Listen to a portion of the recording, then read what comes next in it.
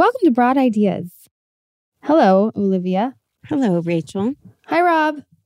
Hey. So today we have somebody who is on one of my favorite shows. And I'm going to try not to geek out too much. Are you talking about The Masked Singer?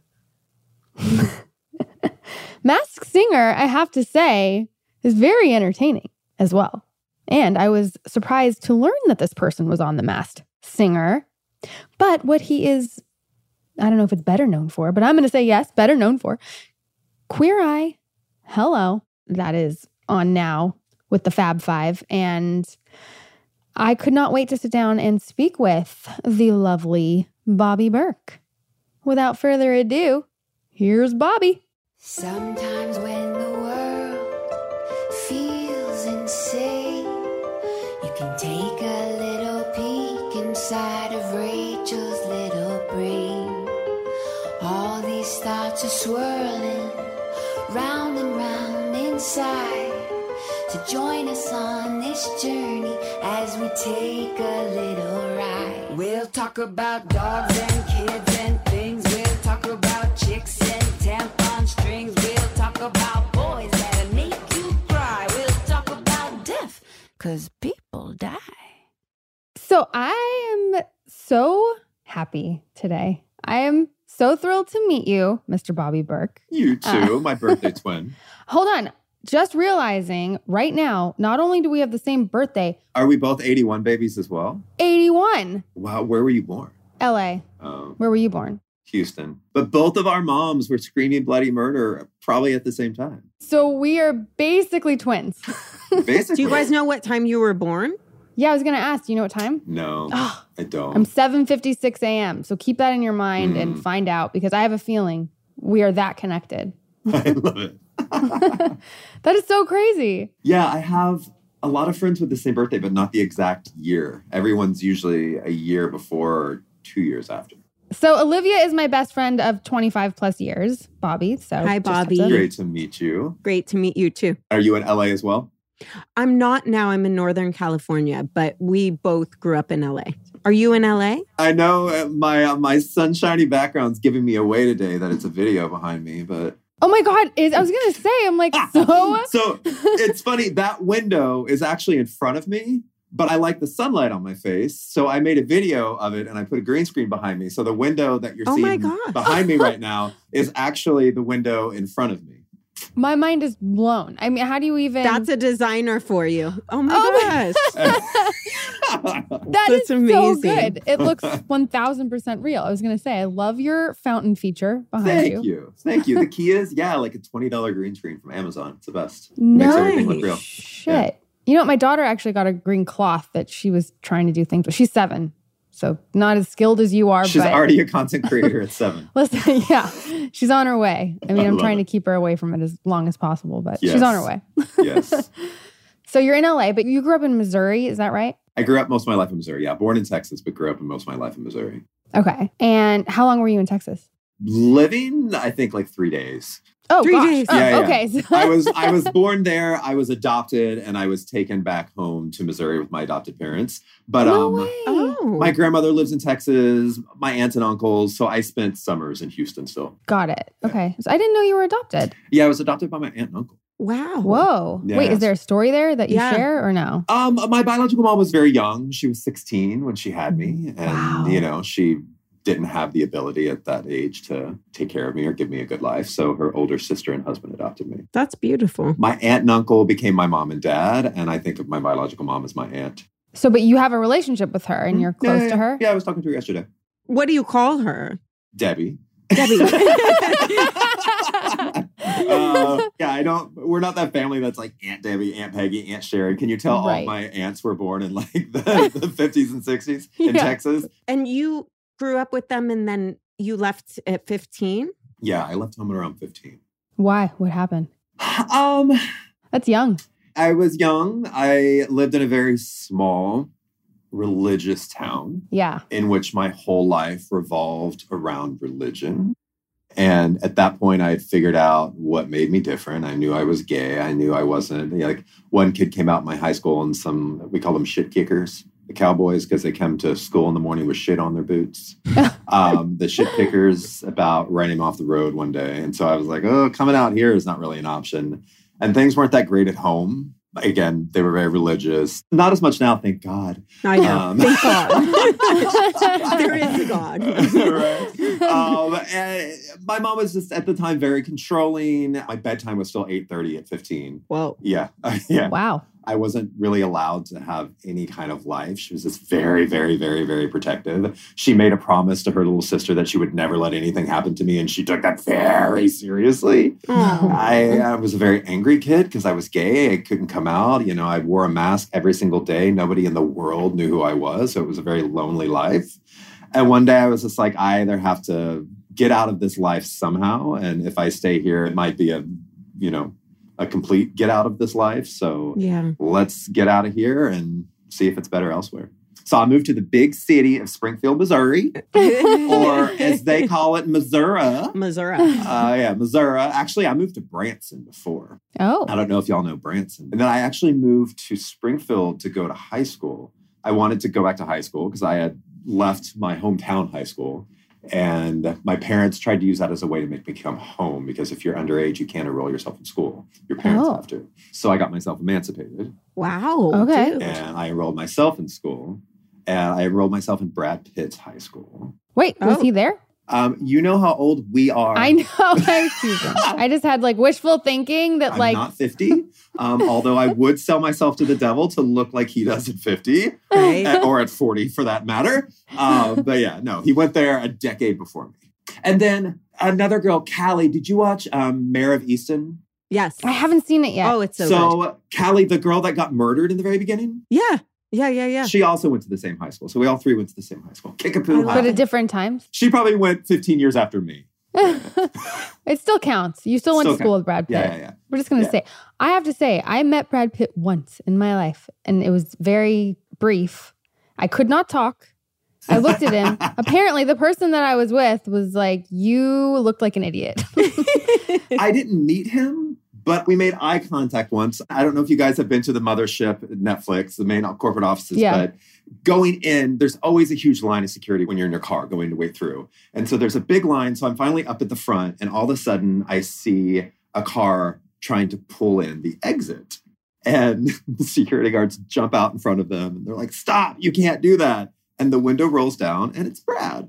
And Brad just kind of sits there to let it sink in that it's him. And the security guard goes, Mr. Pitt, back up. Oh, no. You can't do that. And he goes, well, I'm late for a meeting with Ted Sarando. And he goes, so is everyone else. And so, but Brad was super nice about it. He just kind of laughed and he goes, okay, sorry. And backs up and went to the back of the line. But I'm serious? like, Netflix doesn't give a damn who you are. Like everyone waits in line. You wait your turn. Then you go to your meeting. It was great. I just sit there and I laughed. That line, like, I don't care if you're Brad Pitt. And that literally was, I don't care if you're Brad Pitt. Yeah. That security guard's a boss. Yeah. So you're Brad Pitt? That don't impress me much. Back up.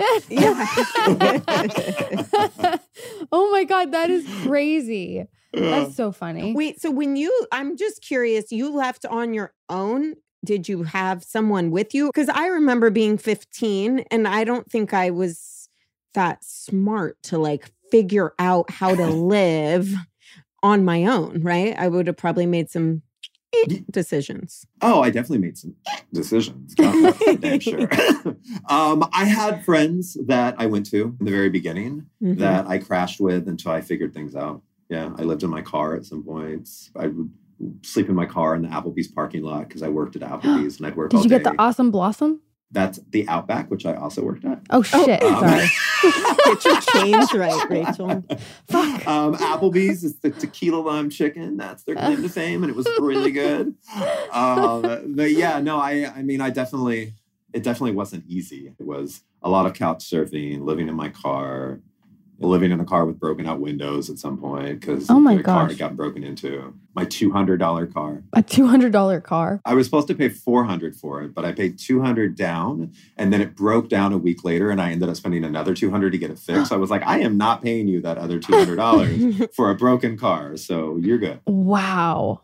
Wait, at 15, how were you driving? You can get a license early in Missouri. Well, back then you could. I don't think you really? Can yeah.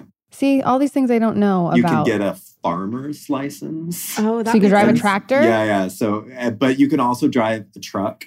But in Missouri, like if you get pulled over driving a car with one, the cops didn't care. Luckily at 15, I wasn't getting pulled over a lot. Later, I did. I got pulled over a lot. Oh, no. Well, what was that phase? Is that a whole other? That was probably like 16, 17. I ended up in jail a few times because of it. Jeez. Because in Missouri, well, yes, if you get pulled over and you get a ticket and you're too poor to pay the ticket, then you have to go to court. And if you're too poor to go to pay the court fees and the ticket, then it turns into a warrant. And then when you get pulled over again, you go to jail and then you owe more fees. So it's just keeping the poor people poor. That's really what it is. It's so sad because then you're kind of handcuffed to the system and then you go. Literally. I mean, you're a raging success story because a lot of people go in that situation. Even my own brother went through something like that where it's like you go in and then they teach you how to be a criminal. Yeah. And they teach you how to work the system and you're really lucky you got out of that. Thank you. Yeah. I mean, it definitely taught me how to work the system. Right. You learn a lot. So where does that come from? So I do spiritual psychology and my favorite thing, well, you do my favorite thing actually, and it's not design, it's make people cry. Literally, I'm like, here's the best job in the whole fucking world because you're always making people cry and like feel things and look at things and it's super rad. But when I see someone like you, I want to extract what that magic ingredient is so I can help give it to people, you know? And how do you think that happened where you learned to make things work for you? I think it was just an absolute drive, to be frank, as a fuck you to everybody from my past that said I wouldn't make it, you know, to at the time, you know, my mom used to always say, you're going to end up in jail one day. Well, I did.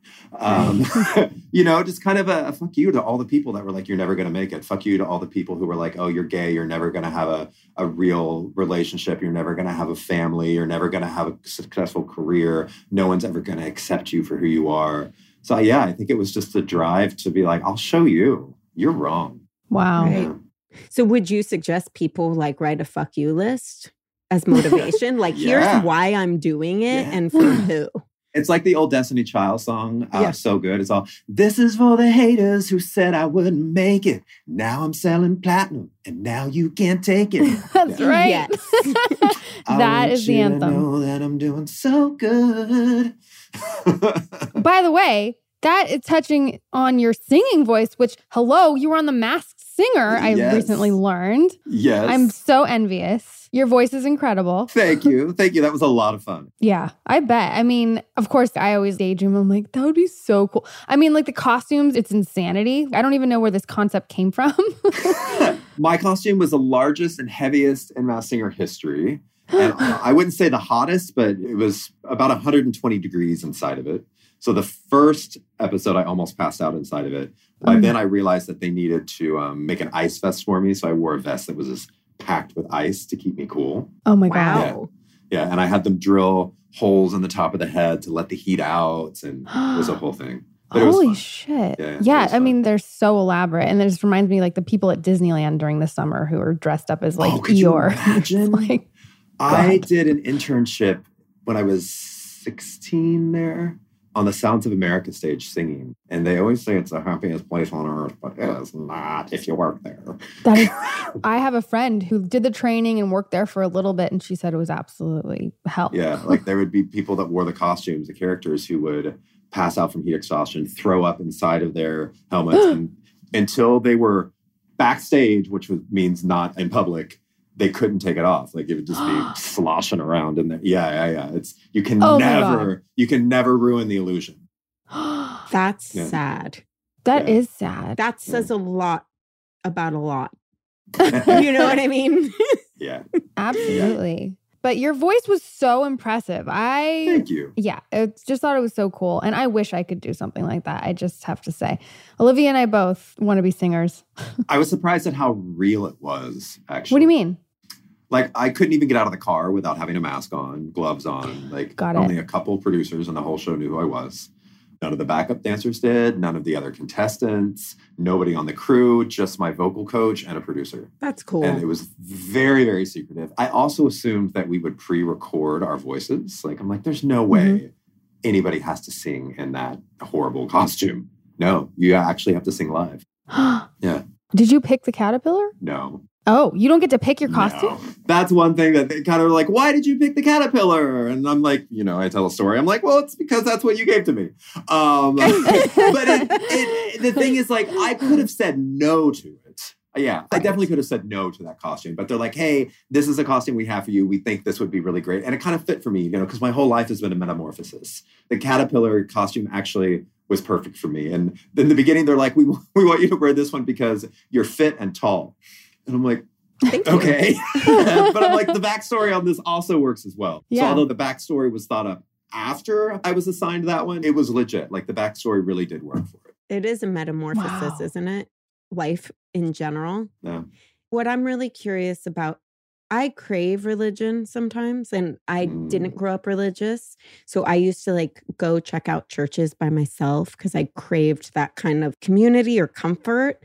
And I always wonder when people leave a church for reasons like being gay or where they're not going to be accepted. Did that stay with you, the foundation, like the good stuff? The good stuff, no. Only the bad stuff did. Oh, really? Only the self-hate and the judgment. Oh, yeah. Wow. All the good stuff was completely ruined by sucks. The bad. That literally breaks my heart that people go through that and don't feel like they're allowed to be who they are. Well, yeah. And when you're in it, you're a part of it. And so you don't feel that. But once you've been cast out by it, you start seeing all the negativity and the hypocrisy and yeah. I was watching an episode of Queer Eye where you wouldn't step foot into that's old school Queer Eye. Yeah. Mama Tammy episode. Yeah. So does that you will never? I mean, I have since then. If you go into season 5 of Queer Eye in Philly, I actually did go into a church, but it was a church with a gay pastor, and it was Episcopalian, which is much more accepting than I think it was a Baptist or a Pentecostal church that we were at. And also, I've learned that when we filmed that original church episode, I hadn't learned how to process any of that yet. And especially being able to separate my real feelings from doing a show. I can a little bit more now. I don't let the show quite mentally devastate me like I did in the very beginning. Obviously, it's still an emotional connection. It still gets to me, but I'm able to separate a little bit more. And it definitely, again, it helped that the pastor was gay. And obviously the church was accepting of that. Yeah. Would I go into a church now outside of having to for my job?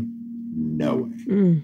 I get that. And it was Christianity that you grew up in, right? Yeah. Even we were in Spain most of December and I didn't even want to go into cathedrals. Like in Paris, you wouldn't go into Notre Dame? I've been into Notre Dame, don't get me wrong. But there was one beautiful cathedral in Sevilla that I had been in 2 years ago. And I'm just like, I don't need to go in again. I'm good. I don't want to. Do you feel like you've detoxed that from your system? Because, when we're born till, 7, we're under a state of hypnosis and everything kind of goes in without rational thinking, right? And then rational thinking kicks in. Do you think that stuff is still in there? Or do you think you've kind of detoxed it? No, it's definitely still in there. When you grow up being taught in the place that's supposed to love you that you're broken and you're bad and God didn't create you like this, something's wrong, that never leaves you.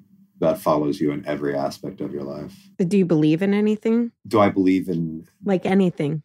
No. We're just here. I mean, I believe in karma, I would like to believe in karma. Sometimes you look around the world and you're like, karma does not exist. But I think karma is one of the things that in my mind I used to keep me sane. Because if you look around in the world otherwise, you're just, what's the point? I at least try to keep in my mind that I live by karma anyways. And I try to make sure that everything I do is something I would want to come back to me. Gosh, it just feels so heavy, growing up with being surrounded by that and that mentality and the people, like you said, the place that's supposed to love and accept. And then it's just putting this into your brain. It's a lot to take in. But is your family all accepting now? Yeah. I mean, do I think deep down they wish, I wasn't gay? Probably. But my parents love my husband, my dad will just randomly call my husband and not even call me, and my sister loves my husband. Yeah. But I mean, my husband and I have been together almost 20 years now. Yeah, What? So 18. Wow. Yeah, 18. So going on 20 years. Really? How has that been going through what you went through and then getting famous and having the show and being around all these cute guys? was that hard on the relationship, or how was he with that? I mean, we've been together so long. Yeah. That it's just, it wasn't, it's never been an issue. And I kind of stay out of the scene. I keep to myself. Mm-hmm. I don't go to all the Hollywood parties. We don't go out. We have all of my good friends are friends that have been my friends for 20 years. I try to keep myself very grounded. I've met a few good friends in Hollywood, like Emily Hampshire and Sophia Bush and Aaron Paul and his wife. They're great. But outside of that, I don't seek out those, hot boy parties now that I'm famous. I'm like, I couldn't care less. I was out on my own at 15. I got all that out of my system at a very young age. Which I feel like is so much better. In a lot of ways, I think that when your kind of success happens to people when they're super young, it's got a different effect. But it seems like you did a hell of a lot of growing up before it happened. And partying. Yeah, I did a lot of partying. And I also I had my own business. I had retail stores around the US, So Really? Yeah. I had business way before Queer Eye. I started my own company when I was 25. It was first on an online furniture store. I was one of the first online furniture stores, period. What was it? What was it called? Bobby Berk. Back then it was Bobby Berk Home. That is amazing. So how did Queer Eye come about then? Was it because you had this business? So Queer Eye came about because I had already built a brand. And I guess they had auditioned about 3,000 guys for this and hadn't found who they were looking for. And they reached out directly to me asking me to audition. And I did. Wait, audition? How do you audition? So the first audition was via Zoom and it was with some casting people. And I thought that went horrible. I was like, this isn't going to go anywhere. But then I got asked to come audition in person. At that point, they had whittled it down to less than 40 guys. And so we did a lot of chemistry testing together and rotating us in and out of different categories. But I almost didn't go to the in-person because I was supposed to go to Spain. The trip was already planned. It was all expenses paid by this tile company that I work with. And I'm like, there's no way I'm going to get this show. I'm not going to go. I'm just going to go to Spain. I'm not going to pass up this opportunity to go to Spain for some show I'm never going to get. But luckily, audition started on a Wednesday and I wasn't supposed to leave till Spain till Friday. So I'm like, I might as well go to the first day. So I went to the first day and they're like, all right, we want you to come back to the second day. And I'm like, all right, I'll come back to the second day. I'll see how it goes, but I'm going to Spain in the morning. And then I was supposed to leave for Spain at 7 a.m. on Friday. And at 1 o'clock in the morning, I got a call from the creator of Queer Eye. And they're like, we want you to come back to the final day. And he's like, not to give anything away, but you're our first choice. And I was like, wait, what? And then I get there the next day and everybody but one guy in my category was still there. And I'm like, what the fuck? You told me I was your first choice. Why are all these people still here? But obviously it worked out. I got it. No. I really want to know what the audition process was because, if you're auditioning for a role, you have a script. Was it the same thing? No. So the very first day, it was kind of like speed dating. So they had these 3 tables set up with executives from ITV, Scout, and Netflix. And you sat down and they had one of those bowls with a little topic in it you could pull out, but I didn't pull one out. I'm like, I don't need a conversation starter. I can talk. But that first day, I sat around for, I think, 12 hours to do 15 minutes of auditions because the design category was last and I was last in the design category. And then the second day, I probably just sat around for another 6 hours until finally they started putting us in groups of 5, one person from each category, and randomly just moving people around into different rooms and seeing how people connected with each other and seeing who had the best connections and the legit friendships that were forming. And Karamo and Tan and I, the very first day, sat right next to each other and just clicked. And so the whole time, all 3 of us were together. And then eventually, Jonathan and Anthony came into the fold. And the 5 of us really just liked each other. And we ended up always being together, even though we hadn't been cast yet. And so that chemistry really worked for us because they could be like, oh, these guys really do like each other. Your energies showed them what they were looking for, I bet. And also that second day, they wanted us to bring a show and tell of something from our childhood. And, I moved around so much. I didn't have anything from my childhood. When you end up living in your car and stuff, you lose everything. Yeah. Right. When I was a child, I was really inspired by the Michael Graves collection at Target, the toasters and the tea kettle and the spatula. It was the first time I ever thought that things weren't just utilitarian, they could make you happy as well. A spoon could scoop food in your mouth. But also when you look at it, you can be like, this makes me happy. This is a cool spoon. So I found a piece. What made me choose the piece was what I could get from Amazon Prime the same day. So and the piece that I could was like the little timer, the little kitchen timer. Oh, yeah. So I honestly completely made up a bullshit story about how that kitchen timer, my mom used to set that timer for me to do my homework when I was younger. And like I had to be timed of how quickly I got it done. And she thought she was just, being a hard ass. But little did she know the design of it was inspiring me. Totally pulled this bullshit story. And again, his work did inspire me to be a designer, but it wasn't that piece and it wasn't that story, but it worked. And it is television. You know what I mean? Like they want you to be able to bring it. Tell a story. Our show really is unscripted. So everything that we're saying, we are thinking up on the spot at any given moment. There is no repeating anything. There is no earpiece in our ear with producers telling us what to say. So we have to think on our toes. So the third day was nothing but them putting 5 people in a room from each category and doing little faux episodes. So like, all right, Jonathan, or whoever the groomer was in there at the time, like, here's a picture of this hero, here's their hair, here's their fashion, blah, blah, blah. And for me, they're like, all right, what would you do to their house?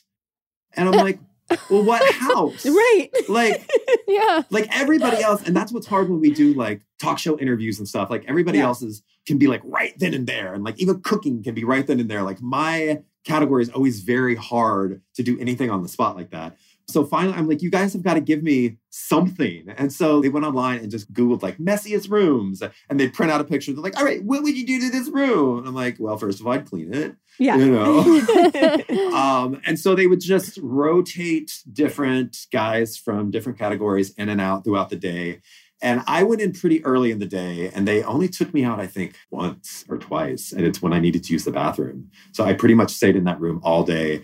And then Tan started staying in more. And then Karamo started staying in more. And then Jonathan started staying in more. And then Anthony started staying in more. Pretty soon, like every time one of us would need to go out to pee because we were drinking a lot of water because we were talking a lot, we'd notice more people were gone. Because we were in this hotel, we were in 2 ballrooms. And one we were recording in and one was everybody was waiting in. And we'd go by and we're like, ooh, other people are gone. Ooh, other people are gone. And then finally, at like 9 p.m., we came out. They're like, all right, you can take a break now. And we looked in the ballroom and there was nobody left. It was just the 5 of us. And we were like, I just got chills. And then they're like, all right, we are going to take you to someone's house to film a little faux episode. And so we're pulling up to this house and I had a lot of conversations with Michael Williams, who is one of the original creators of Queer Eye. Lovely, lovely guy earlier in the day about his home and where he lived and what they were doing to it and the style.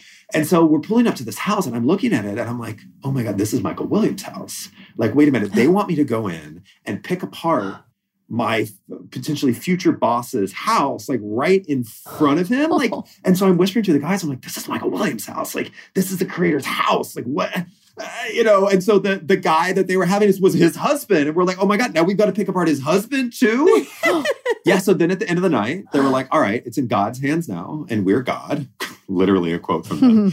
And oh my God. Yeah. And then we found out a few weeks later when we finally got it. Did you really want it?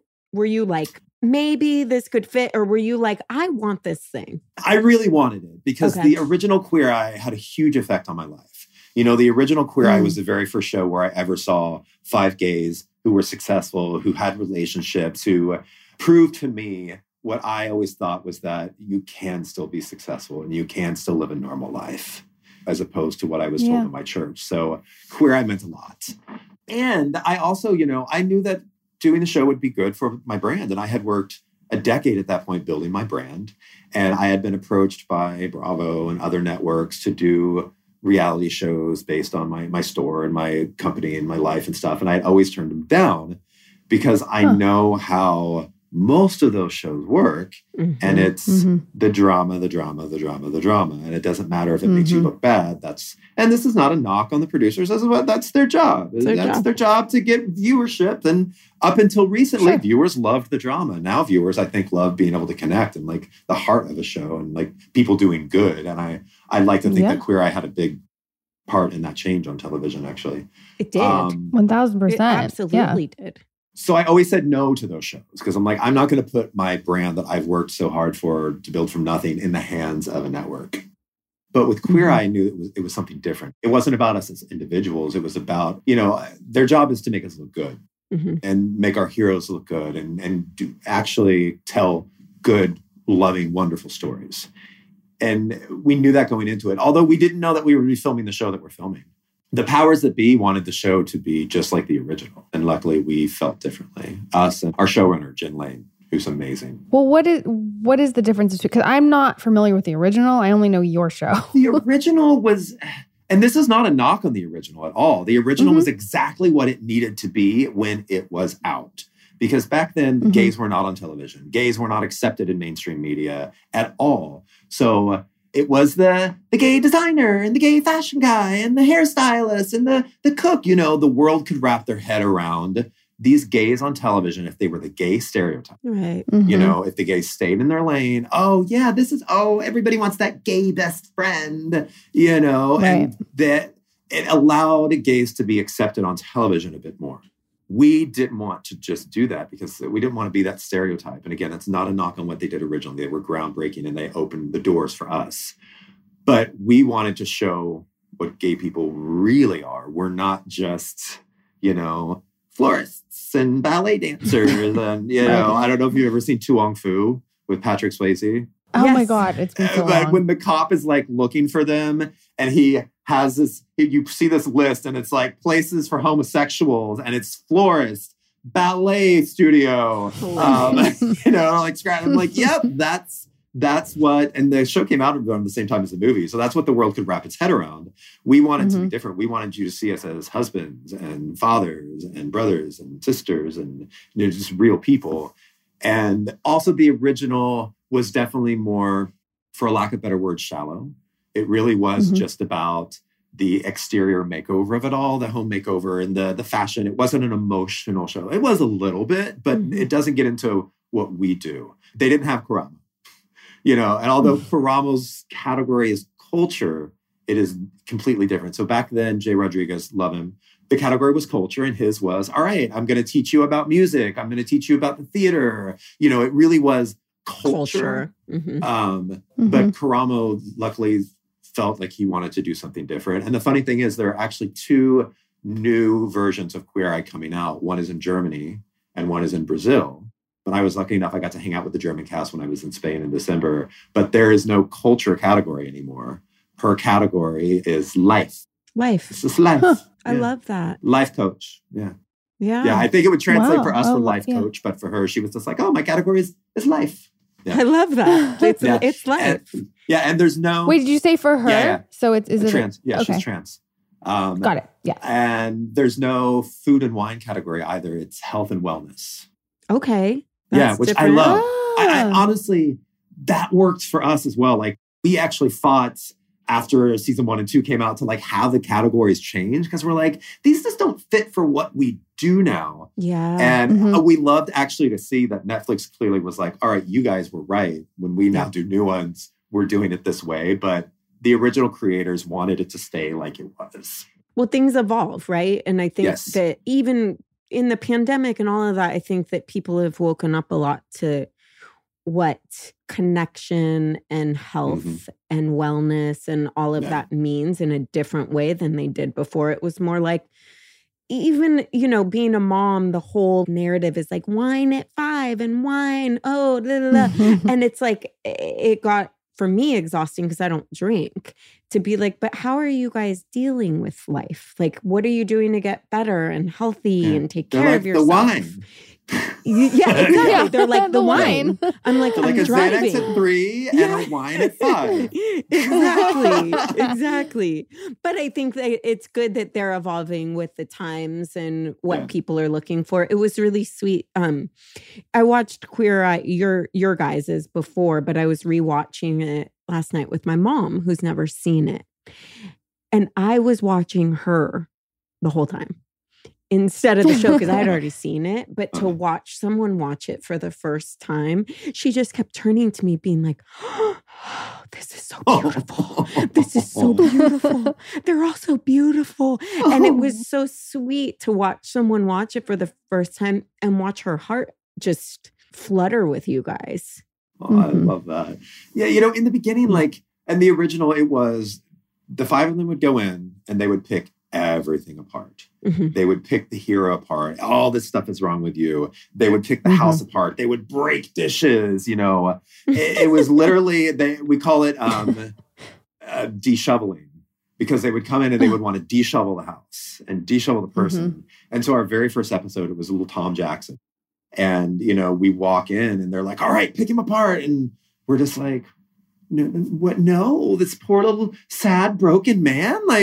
No. And we just... Wait, the man with the room in the basement? Yeah. They wanted us just to go in there and just tear it all apart and tell him everything he was doing wrong. And we just walked in and we're like, oh God, no, we can't do this to him. He's already on the edge. Yeah. He's already broken. We don't need to break him anymore. And we just started building him up instead. That's and right. you could we watched him in front of our eyes transform, and his whole attitude and the way he carried himself. And we're like, no, this is what we want to do. And there was still the first few episodes, there was some fights.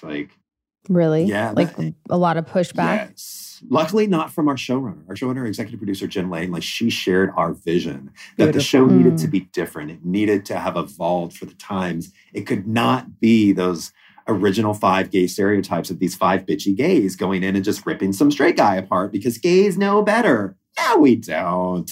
There's a lot of gays that are a mess too. Obviously. Yeah. We all but I are. think it's yeah, but you were so ahead of the times, because now it's the bullying and everything else, you want to pump people up, bring them up and not put them down. And you guys did that before it was, quote unquote trendy. You know what I mean? Or after our first season came out, I would hear from executives at networks and they were every meeting we have, every creative meeting we have, everyone's like, what's our queer eye? What's our queer eye? What shows can we make to build people up? People clearly like that. Yes. And it just made me so happy to hear that, because before, especially in unscripted television, it was just about ripping, the house. And again, nothing knocking on the housewives. There's a genre for everyone, but it was just about the negativity and ripping people apart. Big Brother, all that. I actually just started watching Big Brother for the first time in my life a week ago, the celebrity one, because Carson is on it. I actually love it. I've never seen it. No, my brother and my sister-in-law are obsessed with Big Brother. I think I've seen a couple episodes with them, but they're very into it. Yeah, I don't think I'd be into the regular one. I'm only into the celebrity one because I know Todrick, I know Carson, I know Cynthia, I know Chris Kirkpatrick, I know a lot of the people on it. So I'm oh, this is interesting to me because it's fun to see my friends be either total assholes or the lovely, sweet people that I always knew they were. Reality television is it's taken on this whole other persona, I think. But it really is, and what I was saying before, really attribute you guys for changing the game. I think it's amazing. But your first season, you're in Georgia. Is it the whole time you're in Georgia? Yeah, the first 2 seasons. 2 seasons. And was that intentional? Because it's the South and you might have people that are what was... Yeah. So the original tagline, when they first put out the press release that Queer Eye was coming back, was "We're turning the red states pink." Okay. They wanted to put us in awkward situations. Sure. You're like, I'm used to this. Episode, I think it was episode 3 of season 1, they wanted to put us in that white cop's house with a Trump hat. Yeah. It was a lot of very uncomfortable situations, but it made for some very great conversations. And at the time, especially in 2018, after a year and a half of a very divisive presidency, we needed to see again that it didn't matter what side of the aisle you were on. You could find a commonality and you could find your humanity again. Mm-hmm. And I think that's one of the key successes to the show in the beginning was we were bridging the gap. We were these 5, 4 gays and non-binary queen going into the South with these people that you would never think to accept us, who in the end loved us and gave us hugs, and we still talk to this day. That's what's so beautiful about it. Yeah. Is there an episode or a person or any situation out of this whole time that changed who you are today? a lot of people are like, oh, the Mama Tammy episode. And she did a little bit because Mama Tammy was amazing. And it made me say not coil quite as hard when someone says Christian. I still, I'll be honest, I drive by a church and I will literally scowl and cringe. Like it is still a physical reaction. I get just that. Driving by a church. So she made that a little better. Yeah. But I wouldn't say there was one specific, besides that one, that really had a huge effect on me, except all of them did. I mean, there was honestly some that didn't. When people are like, oh, what's your favorite? It's not easy to pick a favorite, and it's not easy to pick one that had a huge impact because it's easy to pick our least favorites, but we won't go there. Right. Yeah, but for the most part, all of our heroes in some way touched our lives. Have there ever been episodes where you guys had to scrap it because the people just didn't come around? No. I mean, there have been some with some good editing. That's a good question, though, because, you never know what you're going to get, right? I mean, the casting, they do a phenomenal job of picking. They do. Well, how do they find the heroes? So we have a casting team that goes to the cities that we're going to be in beforehand, and they put flyers on people's cars. And, in the very beginning, that's definitely how they had to do it because no one really knew the show. No one knew what it was. And now, I mean, we get millions of nominations. So it's, I don't know, it might be easier or harder on them. I'm not really sure. But yeah, so it's boots on the ground. They go into local street fairs and churches and American Legions and dance halls. And they're looking for people. Like one of our episodes, I think it was season 1 or 2, it was definitely Georgia. Anthony and Karamo and I found one of our heroes. It was Remy. He was the one that inherited his grandmother's house. It was very 70s, single.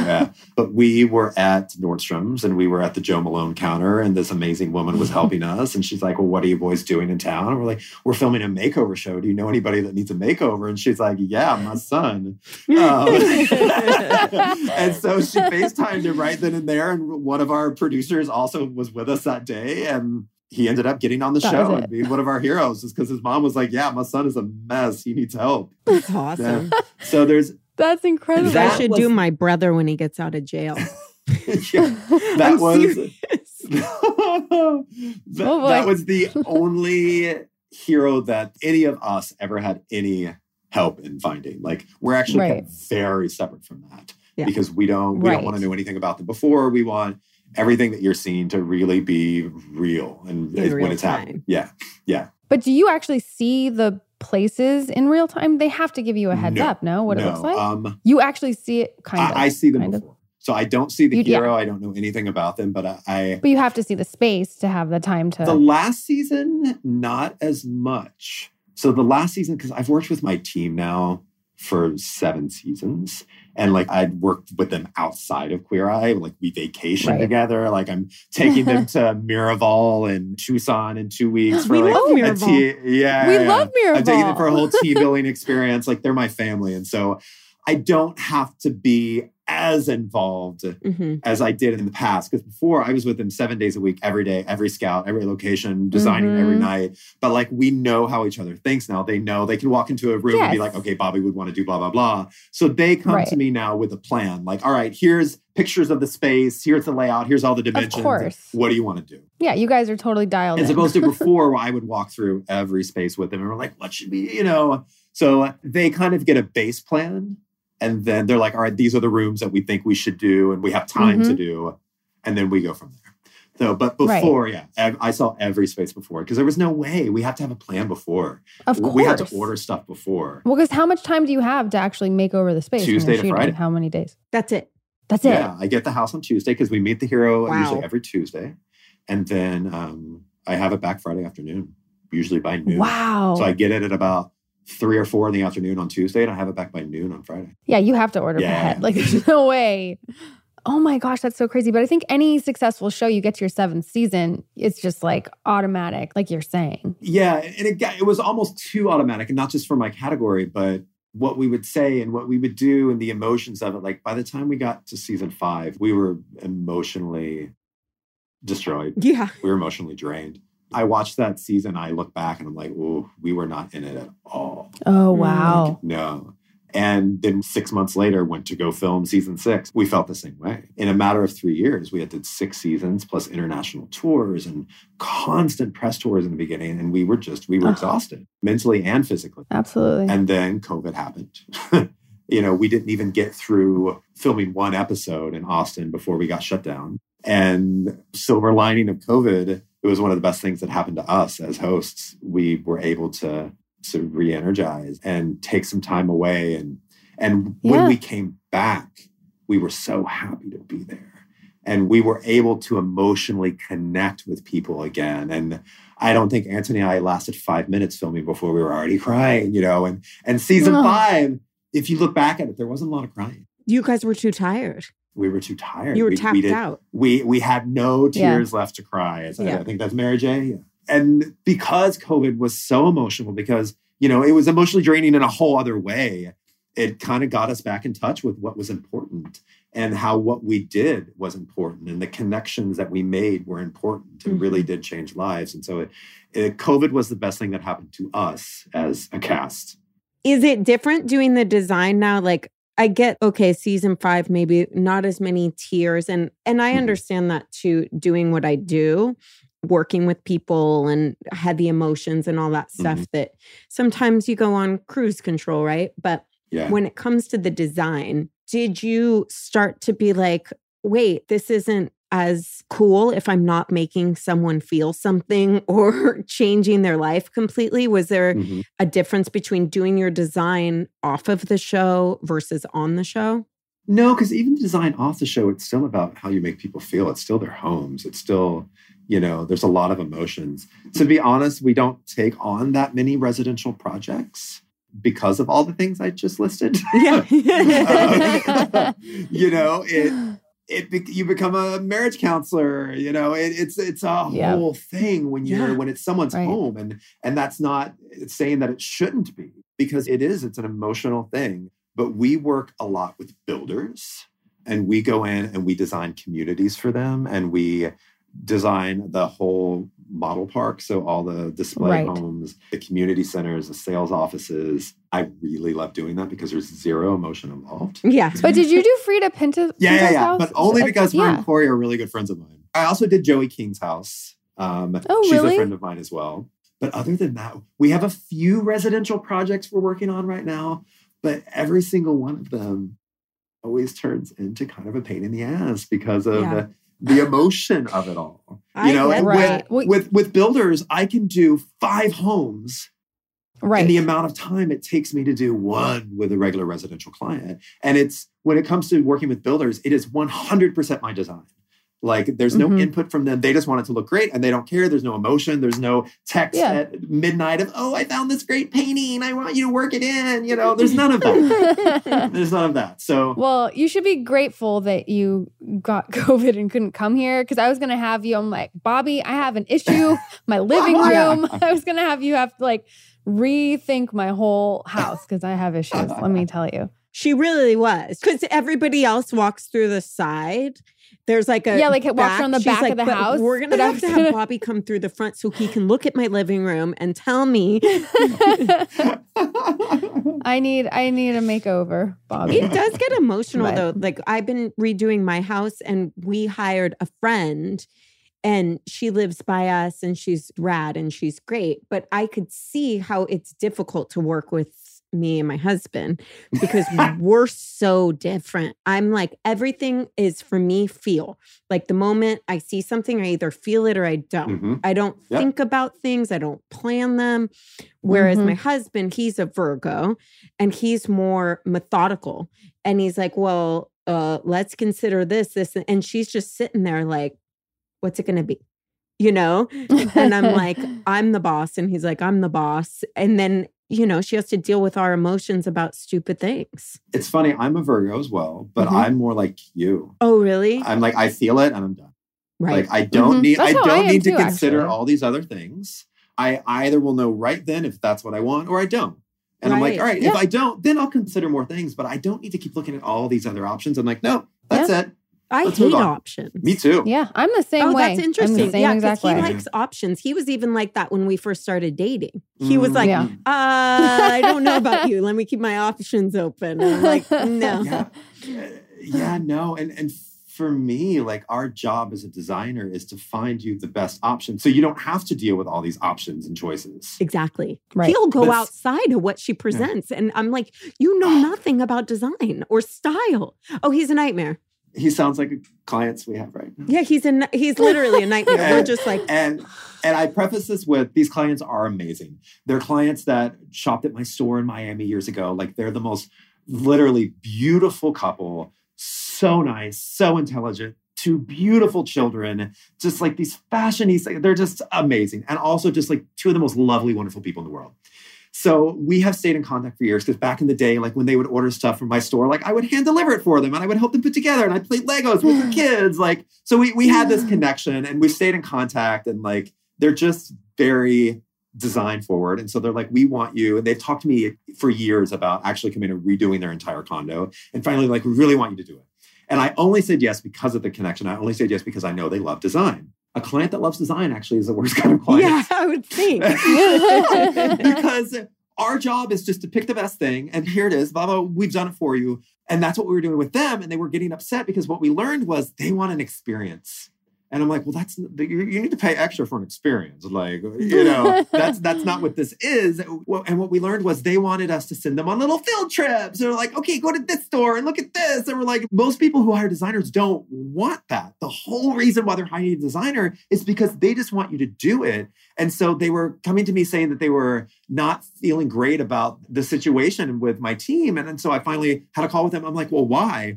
And they explained to me and I was like, oh, I'm like, you guys want to be doing all this? I'm like, I just have to let you know, like, that's weird. That's not the norm. So yes, that's obviously why my team is not catering to that, because they would never tell a client, okay, you need to go to this store and you need to go to this store and you need to go to this store and you need to look at this. Like, we would never do that. Clients would be pissed. Right. They'd be like, do your job, you go do it. And they're like, no, we want to do it. Like, this is fun for us. And so now everything is great because my team's like, fine. If they want to go check all this stuff out, fantastic. Go do it. Yeah, go check it out. Pick out your favorite fabric. Take pictures. Sure, do our job for us. It's hilarious. So yeah, working with builders is great. You're like, so the moral of the story. No, I can see how people, for some reason too, with their homes, it's like, I feel like my job working with people, just talking to them, even about their problems, is far easier than a countertop.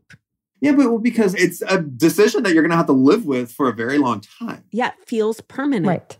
Yeah. And it's funny, with clients, I'm able to make those choices so instantly. But when it comes to my own stuff, I'm the worst. Oh, interesting. Oh, really? Yeah. Yeah. I'll often have my team just deal with stuff for me because I'm like, I don't want to make that decision for myself. I get that. Decisions are issues. Yeah. Because I do it so much for work. The last thing I want to do is do it at home. Although our house now, like, it's a mid-century home, but it had some bad abusive 90s relationships.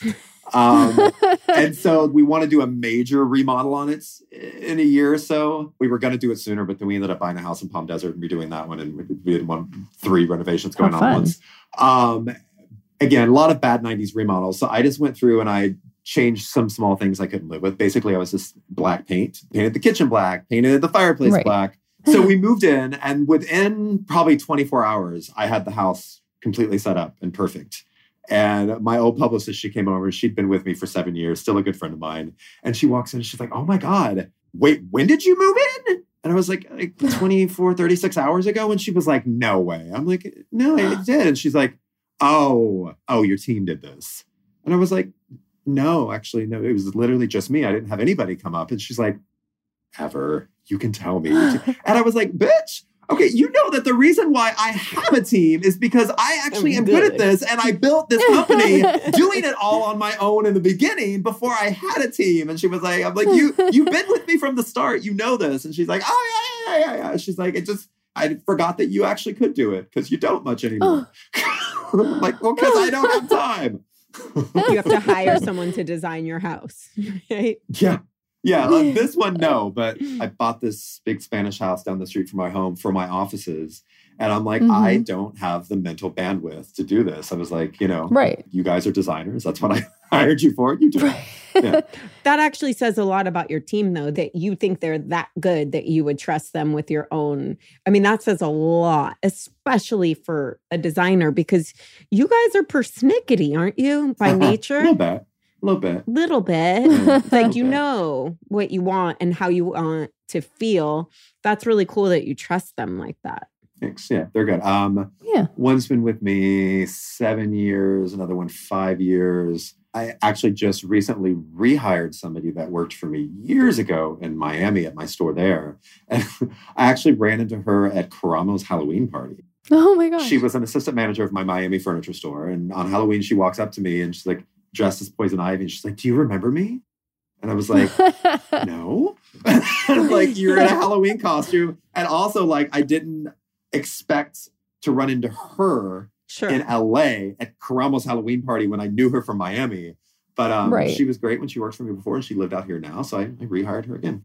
How cool. Yeah, that's awesome. Have you ever walked into a project on the show specifically and just been like, I don't know what to do here? Or I don't know what to do here. Or I walked into it when it was almost done and I was like, oh shit, this is not right. Oh, really? Does that happen? So season 5, I didn't have my original team.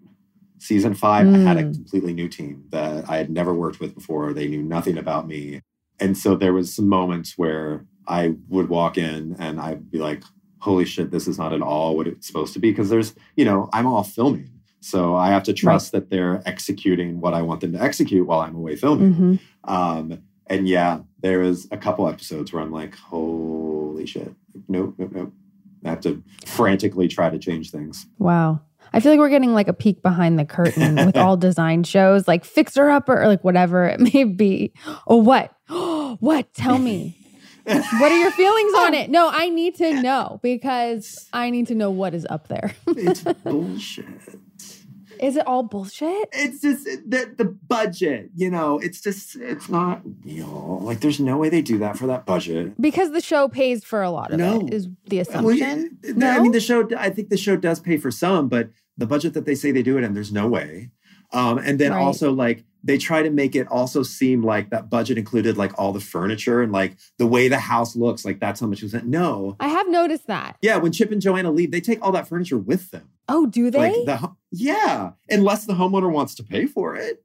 Right. Yeah. I'm thinking the same thing as you because I'm obsessed with design and furniture and house. And I'm like, how are they furnishing this whole house? Wait, that breaks my heart. No, if the homeowners want to buy all that, they can separately. But that budget did not include any of the stuff inside the house. So it's just for the show. They stage it. But do these people know that when they walk into the reveal of their home? Yeah. I mean, they're aware of it. Okay. And they're probably heartbroken still. They definitely have to be aware of that. But most HGTV shows are like that. Like the stuff that you see, like even Leanne Ford, again, the homeowners can buy it. You can pay for Leanne's work, but otherwise all that stuff leaves. Like Leanne actually pulls, as you know, a lot of her own stuff to make the homes look beautiful, like literally out of her own pocket. Right. She's the reason why her show's so successful. I was watching that Hometown show where people are buying houses for like $50,000. But I got stuck in a fucking hole though. I was like sick in bed, like in bed, and it was just on. And all these shows, I happened to be in a hotel. I was not feeling well. And Drew and Jonathan came on, the Property Brothers, and they're friends of mine, but I'd never watched their show. Like, again, I don't watch HGTV because I know how it's... I live it. And I know how it's done, and it's not... Anyway. But I was like, their show is actually really cute. And I ended up watching like a dozen episodes of Property Brothers that day. Or no, I think it was Forever Home. Yeah, their other show. Yeah. Got it. No, but I'm obsessed with all those makeover shows. See, this is just, I would love to talk to you just for an hour. It's like, well, what do you think of this show? And what do you think of that design? And like, what's really going on? Because this to me is way more interesting than like movies or whatever else gets made. I have to say, this has been a very educational, therapeutic, inspirational conversation. My biggest takeaway is that Bobby and I were born on the same day, the same year, at the same time. I'm convinced, even though separate states and hospitals. But I think it's so awesome what you do. Even though you won't come to my house, it's fine. I won't be mad. But well, I can do your house, but we can't be friends. So, I'd rather be your friend. Me too. My house is mid-century too, by the way. Nice.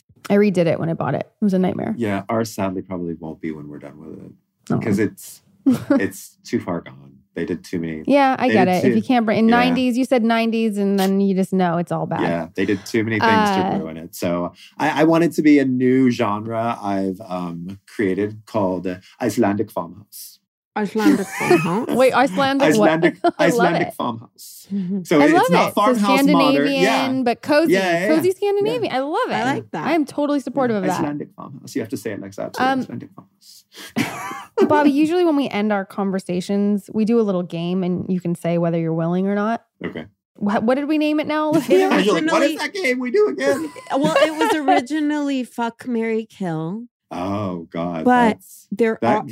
No, that just reminded me of the very beginning with Fuck, Marry, Kill with the five of us. Like Jonathan we'd always, Jonathan like, let's play Fuck, Marry, Kill. And we're like, okay. And we'd always kill him. And he's like, what? And I actually have this video of him sitting in the trailer and his hair's all, he looked crazy and he goes, and the only context to the video is him going, why won't you fuck me?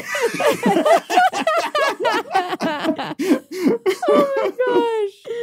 Oh my and so goodness, anytime in an interview, so especially with all five of us, somebody was like, we're going to play Fuck, Marry, Kill. We're like, no, don't do that. Don't do that. He's finally healed from that. Don't do it. We're not going to play that. We can't. Well, we could give it to you right now and you could heal everything. So then we also have a put PG, him in the mix. Version, which is Mary Berry One Night Stand. Yeah. Yes. Well, I'm fine with Fuck, Marry, Kill. Yeah, so are we. Fuck, Marry, Kill. We did not we didn't pick our people. But we're gonna go. Oh shit. Ryan Gosling. Okay. Well, Rob gave us some suggestions. He did. He said Tom Rob, Hardy. I'm throwing you under the bus here. You mean Tom? Cillian Murphy and Ryan Gosling. I don't even know who Tom Hardy is. You don't know who Tom Hardy is? You don't? Okay, we're gonna scratch that. Let's Scratch that. You know who Ryan? I don't know who anybody is. Okay, I'm gonna give you others. Well, let's give you more. I'm giving you others. Googling them as you say it. No, you have Ryan Gosling, Jake Gyllenhaal. Let me make sure Ryan. Okay, is that the one? Do you know who? You don't know who Ryan Gosling is? Don't tell me you're Googling Ryan Gosling. I am, because I thought he was Ryan Reynolds, but now I'm good. I'm in utter shock that you don't know who Ryan Gosling is. Wait, who did you think Ryan Gosling was? Who anyone is. No, this is so mind oblivious. blowing right now. When I'm at these like Emmy things and Oscars and this and that, I'll be talking to the biggest people and I'm like, oh my God, I was like, who is that? Like what? Oh my God. At the Vanity Fair, after the same one that they were like, I hear you went to school with Brad Pitt. I was hanging out with this woman, and Emily Hampshire from Schitt's Creek, she's one of my best friends. She's always my date. So her and I were hanging out with this woman, and like 45 minutes in, like we were drunk, we're having a blast. And again, like if I'm not having fun with you, I walk away. Sure. I don't really care who you are. So I'm not hanging out with you because of who you are. And so finally I look at her, I was like, but you are so much fun. What is your name? And she goes, Paula? And I was like, oh my God, you're Paula Abdul. Oh my God. And she was like, you didn't know? I'm like, I didn't even really think about it. Like, I didn't think about who is this person. I just thought this person's a lot of fun. And she grabbed my phone and she's like, unlock your phone. And she puts her number in and she's like, we're friends now. I cannot even handle this. Like, so Ryan Gosling, oh my God, like, I know wait. now that I see, I always get Ryan Gosling and Ryan Reynolds confused. Okay, so let's do Ryan Gosling, they're both Ryan about the same Reynolds. age. Oh, Ryan Reynolds. Okay, Ryan Gosling, Ryan Reynolds, and Jake Gyllenhaal. Seacrest. Oh, you want all Ryan? Oh. That's so good. So, no, that's too easy, isn't it? You never know. Fuck Ryan, all right, we're going all fuck Ryan Gosling, kill Ryan Seacrest, marry Ryan Reynolds. Okay, so we killed Ryan Seacrest. Yeah. Who are you marrying? Reynolds, obviously, right? Yeah, and he's fucking hot Gosling. Yeah. He's so funny. Yeah. I get And it. then Ryan Gosling, really I don't know a lot about, but the picture that came up when I Googled him, he's shirtless and hot as fuck. Yeah. But you know who he is once you see him, right? Oh, yeah. No, I know who he is. Yeah. Okay. I can't really think that I know anything he's been in. The Notebook? Okay. I haven't seen Drive, is that what you said? Yeah. Crazy, No. Sexy, Cool. What is that movie called? No. I know the album, but I don't. Wait, what is All out. Hey, again, R&B callbacks. Hello. What is it called? Crazy something. Crazy Stupid Love. Stupid Love. It sounds like he's in a lot of movies that I wouldn't like. La La Land? La La Land. Oh, he wasn't that, but I didn't see that. Bobby. Wait, did you ever see The Notebook? No. I'm not a big movie person. never- I have ADD. I cannot focus That's a stuff on. really, really, really good movie. And I also don't like sappy movies. Then you're not going to like it. Yeah, I love sci-fi. I love action. I love like spy crime drama stuff. I'm not. Okay. I feel like he's done some of that. There are very rarely comedies that I like because it's usually stupid comedy. And I do not like characters that I feel sorry for. Like, oh, I'm so uncomfortable for them. I hate that. I hate that feeling when watching a show. So I don't watch a lot of comedies because there's not a lot of great comedy out there. Schitt's Creek is what's your favorite movie? Yeah, Schitt's Creek is good Schitt's intelligent Creek comedy. Yes. Epic. The funny thing is, though, I watched like 1 or 2 episodes and I turned it off because I'm like, this is so stupid. Because in the beginning, you feel sorry for them. It's awkward. They're getting thrown out. And it wasn't until probably a year or so later when people kept talking about it. And we were flying to New Zealand and I had a 15-hour flight. And I'm like, I need something with a lot of seasons. And so I downloaded Schitt's Creek. And then I ended up spending our whole vacation doing nothing but watching Schitt's Creek. Because it's so good. Yeah. We're sitting here with these beautiful mountains. And I'm like, okay, these are great. All right, I'm going to go back to Schitt's Creek. And it was, it was so good. I started becoming Alexis after watching it so much. My husband's like, you did. Yeah, my husband's like, are you okay? Like everything became Alexis. Annie, and I felt Annie's better so about life. It's funny. I feel like Annie now is trying to do characters that are so opposite. Oh, really? Alexis. Yeah. And is it not working? No, it is. I haven't seen it is. But for me, like, because I know her, like, it works because I know that she's not Alexis. Right. Yeah. They film in a little town in Canada, in the countryside, outside of Toronto. And I lived there for a long time with my ex-partner. We had a farm up there. And we would always drive by this store. And it was never open, but it was so cute. Like dressed so cute. The windows for years. I'm like, God damn it. Every time I come, it's fucking closed. Turns out it was Rose Apothecary. Yeah. Yep. It was Schitt's Creek. It was the show's store. And that's why I never got to go in. That's funny. God. Yeah, a little tidbit for you. I guess they started that like almost 7-8 years ago at this point. Yep. But Rose Apothecary was probably like mid-series, I'd say. Yeah. It was like mid-series, yeah. But it was a very cute store. Yeah. It's adorable. They did great. Yes. Love that show. And love you, Bobby. And thank you so much for being here with us today and talking to us. Thank you. Of course. We'll have to hang soon. Absolutely. I mean, we are solely connected. Same day, all of it. Yeah, you were born at 7. I was born at 7. Yeah. You're like, same rising, same moon. You're just going to go with everything. it. Yeah. Yeah. I was born at 7, but I was born twice, you know. Oh, no. You're like, but I'm not a born again. No. Oh. Don't say born again. Born twice. Awesome. All right, ladies. Well, it was such a pleasure. So nice to meet you. Have a wonderful one. Thank you so much. You too. Mwah. Mwah.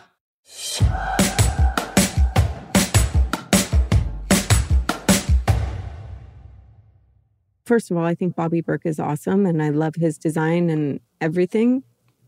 I'm a little surprised he had to look up Ryan Gosling. He had to Google Ryan Gosling. It is a little surprising for people to not know who Ryan Gosling is, right? Rob, do you know who Ryan Gosling is? Yeah, I've heard of him.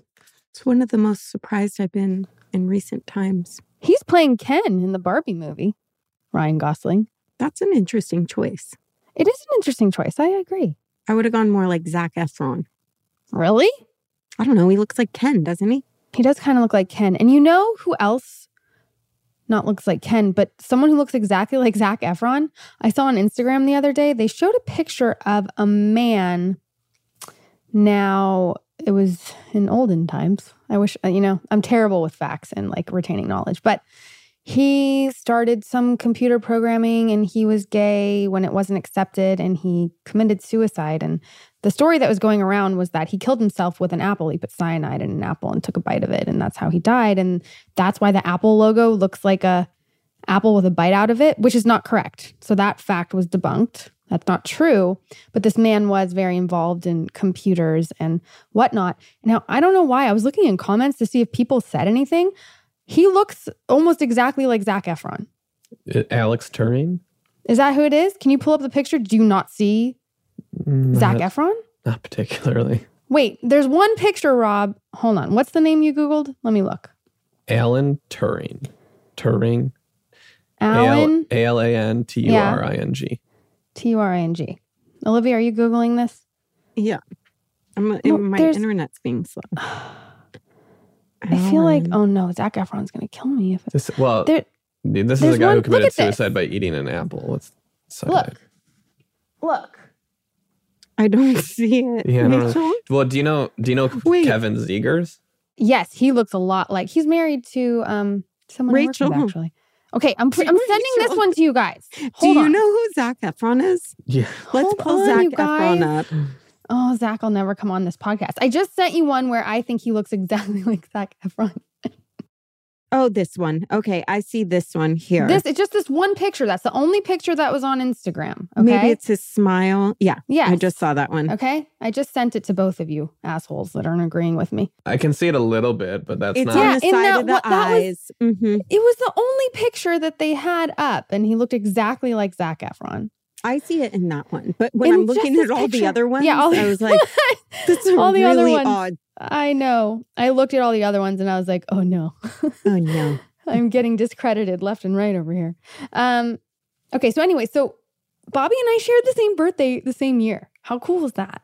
That's super cool and super Virgo. Well, I like to think that I like interior design as well. You do like interior design. And it might be a Virgo brain. Yeah, absolutely. Rob, you just had a birthday, but what's your sign? June 20th. I don't know what sign. Aren't you a Cancer? You don't even know what you are, Rob? I'm on the cusp. No, I don't know what I am. You're a Gemini or a Cancer? Oh, wait, let me see. June 20th. Is he a Gemini still? Gemini. I feel like it switches on the 21st, so I could be wrong. Yeah, you're on the cusp, though. Yeah. Natalie told me I'm one and not the other, though. Like just personality-wise? Yeah. Which one? You don't know? No. Can you ask her and get back to us on that? Oh, you're Gemini. You have the same birthday as Uncle Jennifer. Right. You are a Gemini. My brother's a Gemini. You don't come off like a Gemini at all, though. Well, what's the one after? Cancer. Cancer. Do I come off? Way more like a Cancer than a Gemini. You think so? I don't know enough about Cancers to say. Geminis are more extroverted and more gregarious, if you will. Think of your brother. He comes in the room and it's like frickin' John's in the room. Uncle Jennifer comes in the room. Uncle Jennifer's in the room. You know? Rob is more like not trying to be seen. Who's a Cancer? Is Eric Randolph a Cancer? Eric Randolph's a Cancer. My brother's a Cancer. Yeah. But I don't think of your brother and think Rob. Oh, you don't? I don't know what any of this means. You don't, but you're going to meet my brother and you're going to get exactly what it means. Or you're going to see him and be like, that is me on the inside. He's like 250 pounds of pure muscle. One of the most intimidating people you will ever come across. He might break your hand when he shakes it. Rob's like, that's me. Do you feel that way inside, Rob? Yeah, exactly. Yeah. That's what I think. Do your feelings get hurt often? Are you sensitive? I guess. Not often. What? But no, I don't know. You don't strike me as someone that gets their feelings hurt often. Do you get your feelings hurt? My feelings get hurt. I guess not often. Have we ever hurt your feelings? Yeah. Do you not show it when your feelings get hurt? No, I don't show it if it does. Have we hurt your feelings? Constantly, Rachel. Shut up, Rob. Constantly. Wait, but that's interesting. So some people, don't ever show it when they get their little feeling hurt. It's not healthy, though. Let it out. Let it out, Rob. I don't have any specifics right now, no. Yeah, because that's more Cancer-y. Geminis have two personalities. Oh, do they ever? Yes, very true. Although, you know what? My brother doesn't really have two personalities. At all. At all. Neither does Uncle Jennifer, actually. Yeah, so we just debunked our fact. She's just got one big old personality, and so does your brother. Yes. I know some Geminis, though, that have 2 personalities. Yeah. Just not the people we're closest to. No, I'd be curious to know what your moon and rising sign are. Do you know yours, Rachel? I think I've been told it before, but I couldn't tell you now. I don't even know what that means. I bet Natalie does. I don't think so. Really? Is she not into astrology at all? What sign is Natalie? What's her birthday? November. Oh, November what? 27th. November 27th. So So is she a Libra or a Scorpio? She's a Libra. She's a Libra. That's like me. That's why she's a Libra. Sagittarius. She's a Sag? Oh, she's a Sag? Oh, no, end of November. Oh my God. End November. Really doing terrible here. I know. Well, she's a Sagittarius. Yeah, she's a Sag. What's wrong with my brain today? Not that I'm like a master astrologer, but I just am not. Probably COVID. Rob. It could be. You've been feeling a little off. No, I got to go take my wellness now. I will tell you, the liquid wellness, you know the wellness pills you can get like at Whole Foods or whatever? Mm-hmm. They have a liquid resistance wellness. And the ginger turmeric one? No, it's called liquid resistance by wellness. I just gave you flavors. It's not. It's a disgusting flavor. It doesn't taste good. I don't know. I couldn't tell you what's in it, but I do find that it helps. Whoops. Your immune system. You know what I've been eating lately is these vitamins called Gem, but you eat them instead of swallow them. Like chew them, you mean? You chew them. Mm-hmm. Like gummies? They're not gummies. They're whole food bites, which is better because then your body breaks them down as you're eating them. Instead of just swallowing them, you actually supposedly absorb more nutrients. And then they taste really good. Good to know. And I eat some before bed that are called Calm. Oh, yeah, you do. The magnesium ones. Mm-hmm. Those don't work. I feel like nothing works for me, though, with sleep. I don't even know why I do it because I don't need any help sleeping. I could sleep right here, right now. You guys are putting me to sleep. Are you a napper, Rob? I don't have time to nap. But like if you had the time, could you? Yeah. What I've learned in my old age is if I try to nap, it's 20 minutes, no more. Like my body wakes up. That's about what I can do. But why is that, do you think? There's like something behind it, I feel like. I could do 3 hours. I know, but that's what I'm saying is... I can do a 3-hour nap. I'd feel terrible if I slept for 3 hours in the middle of the day. I feel great. I don't sleep for 3 hours in the middle of the day, but I often will take an hour nap with Shepard when it's his nap time. And it gives me what I need to get through the rest of the day. I feel super disoriented if I sleep in the middle of the day. If it's more than 20 minutes. I feel super great if I do it. I've actually built it into my schedule. Yeah. My version of that nap is my second caffeine run. Yep. Me too. Do you feel guilt, though? Is it because you feel guilt or you feel like what? Huh? No, mine is like physically I feel disoriented if I sleep. I wouldn't feel guilt. I'd feel great if I could actually do it. I just can't do it. Mm-hmm. No, there's nothing wrong with that. I mean, if you have the time, I highly recommend it for anyone. Rob, I got a matcha the other day and thought of you. Did you like it? It was delicious. Do you do it with oat milk or almond milk? I do it with regular milk. I did it with regular milk. You need to come over and try the one at Maru in Los Feliz. That's the one you love? That's do you do best. whole? I just do regular milk. So like 2%, presumably? Whatever they have. That's cow milk. No, but milk's a thing. Like everyone's I know. Do you do oat? Do you do almond? Do you do coconut?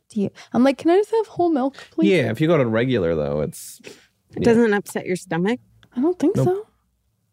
It's always impresses me that Leah, she just loves a glass of milk. Like she will down a glass of whole milk. Like that is her I can thing. do a glass of milk too.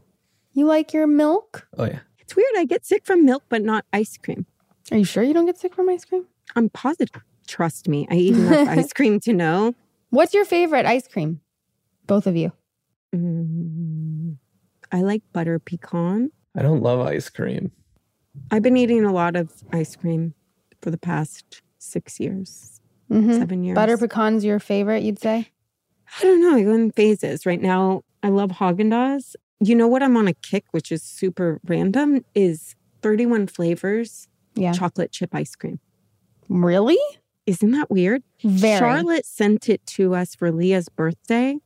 like a big tub of just chocolate chip ice cream? Chocolate chip ice cream. And I ate a bowl of it and I was like, this is so good that I've been thinking of it and I keep ordering it. Rob, did you say you didn't like ice cream? Not big on ice cream. I'm not big on ice cream either. I'll do like Jenny's, like their salty caramel there if I'm going to get it. Fancy. He likes the fancy stuff. Of course he does. Of course he does. For me, I need it to be like 31 Flavors does a banana royale. And let me tell you, it's like they're a version of a banana split, but the banana is cut up. So you get a little banana in every bite. It's like a sundae. It is delicious. That sounds good. Oh, it's so good. That's the kind of stuff I can eat. I can't just do I will never be like, I just want ice cream for dessert. Every night. Yeah, you do. I only do it if Calvin wants ice cream and we've got to take him to the ice cream shop. What does he get? He mostly picks by color. He wants like rainbow That's the move. Or purple. Love it. It's a good choice, Cal. I also like strawberry and mint chip. You do? Mm-hmm. But we've been getting Elliot these Oatly ones, the non-dairy thing, oat milk, obviously. Mm-hmm. They're so good. Mm-hmm. They taste kind of like frozen Cool Whip. Oh, okay. You know what I mean? Like that consistency. They're really good.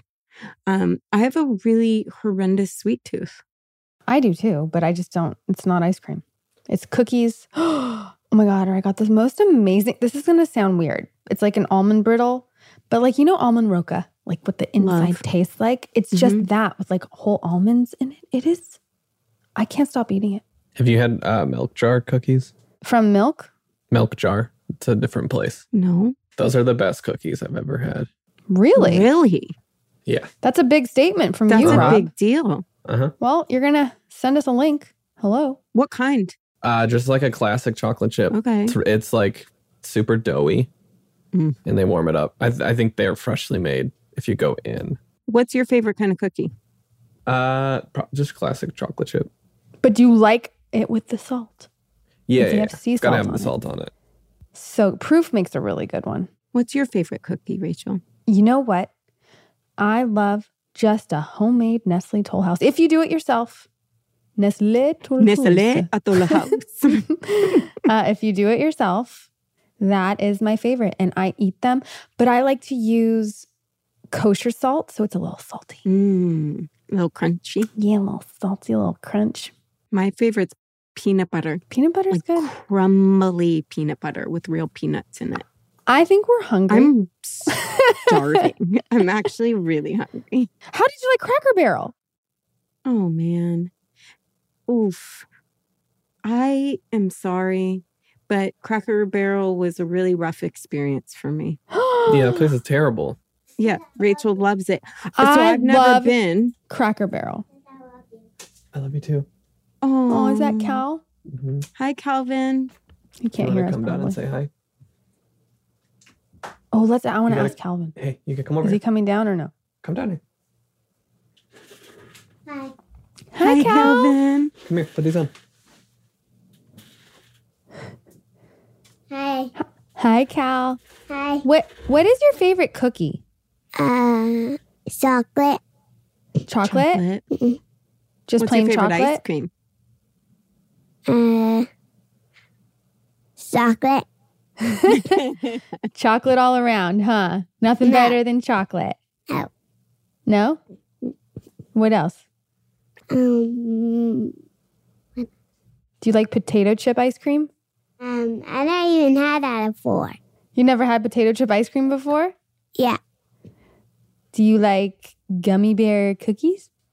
I never had that before too. Does it sound good? I don't know.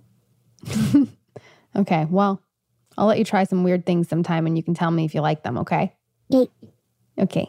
Okay, you going upstairs? Oh. I stole the mic. What's your favorite thing to eat for lunch, Calvin? Salmon rice. Salmon and rice? Spam and rice. Salmon rice. Oh, Spam and rice. Yum. You know, spam never is a tried real that. thing. Like, people really like spam. I've never tried it before. What's your favorite thing to eat for dinner?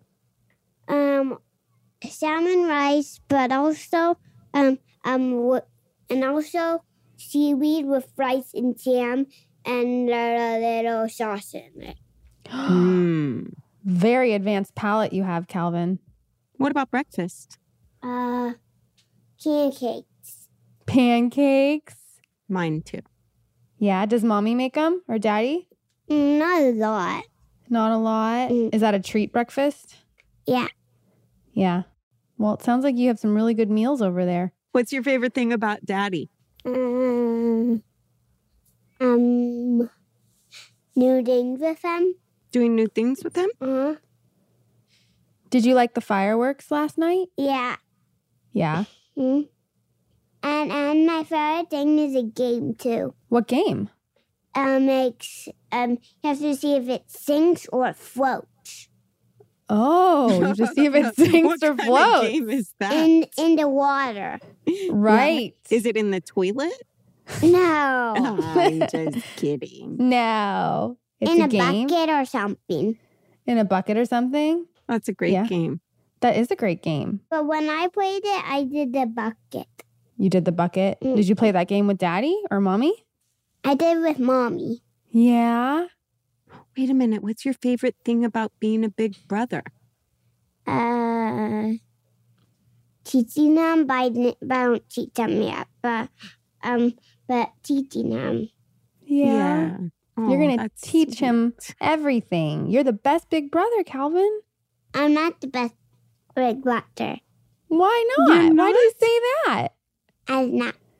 Why do you say you're not? I'm just not. Well, I don't believe that because I've seen you with Vincent and you are the best big brother. I'm not the best big brother. Are you plotting something? Yeah.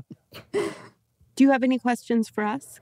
Do you know what my favorite color is? No. What's your favorite color? All the colors of the rainbow. Have you ever heard of Roy G. Biv? Yeah. Oh, so you know Roy G. Biv. I seen it on the show. Oh, on a show? So you know the colors of the rainbow? Can you say them all? Roy G. Biv. Yep, that's right. You got it. Do you know what the show's called? No, what's the show called? Rye. It's called Ryan? Boy. Is it the guy that opens the toys? That's Ryan World. But I watched that but I didn't watch it today. I watched the other one today. Oh, he watched another one. That's Ryan's World he didn't watch today. Okay. All right. Got it. I watched it before, though. Yeah, and is that the show that taught you Roy G. Biv? Not the one that taught me Roy G. Biv. No? So what's Ryan? Ryan, that's a kid. Oh, a kid named Ryan taught you Roy G. Biv? No, it's a show called Ryan's World on YouTube. I know, but he's saying that that's not the show that told him Roy G. Biv. It's the other one. There's multiple Ryan shows. There's He's multiple just correcting Ryan that shows. it's one and not the other. Yeah. See, I'm with him. I got you, Cal. We had to wean our kids off Ryan. Really? Well, Elliot, yeah. Loved it. We never did it. Okay. We never went Say that goodbye. route. Bye. Thanks for Bye, talking to us, Calvin. Cal. You're welcome. You're welcome. Thank you. He has the cutest voice on the planet, though, I have to say. He does. Okay. Thank you all for listening. Thank you all. See you next week.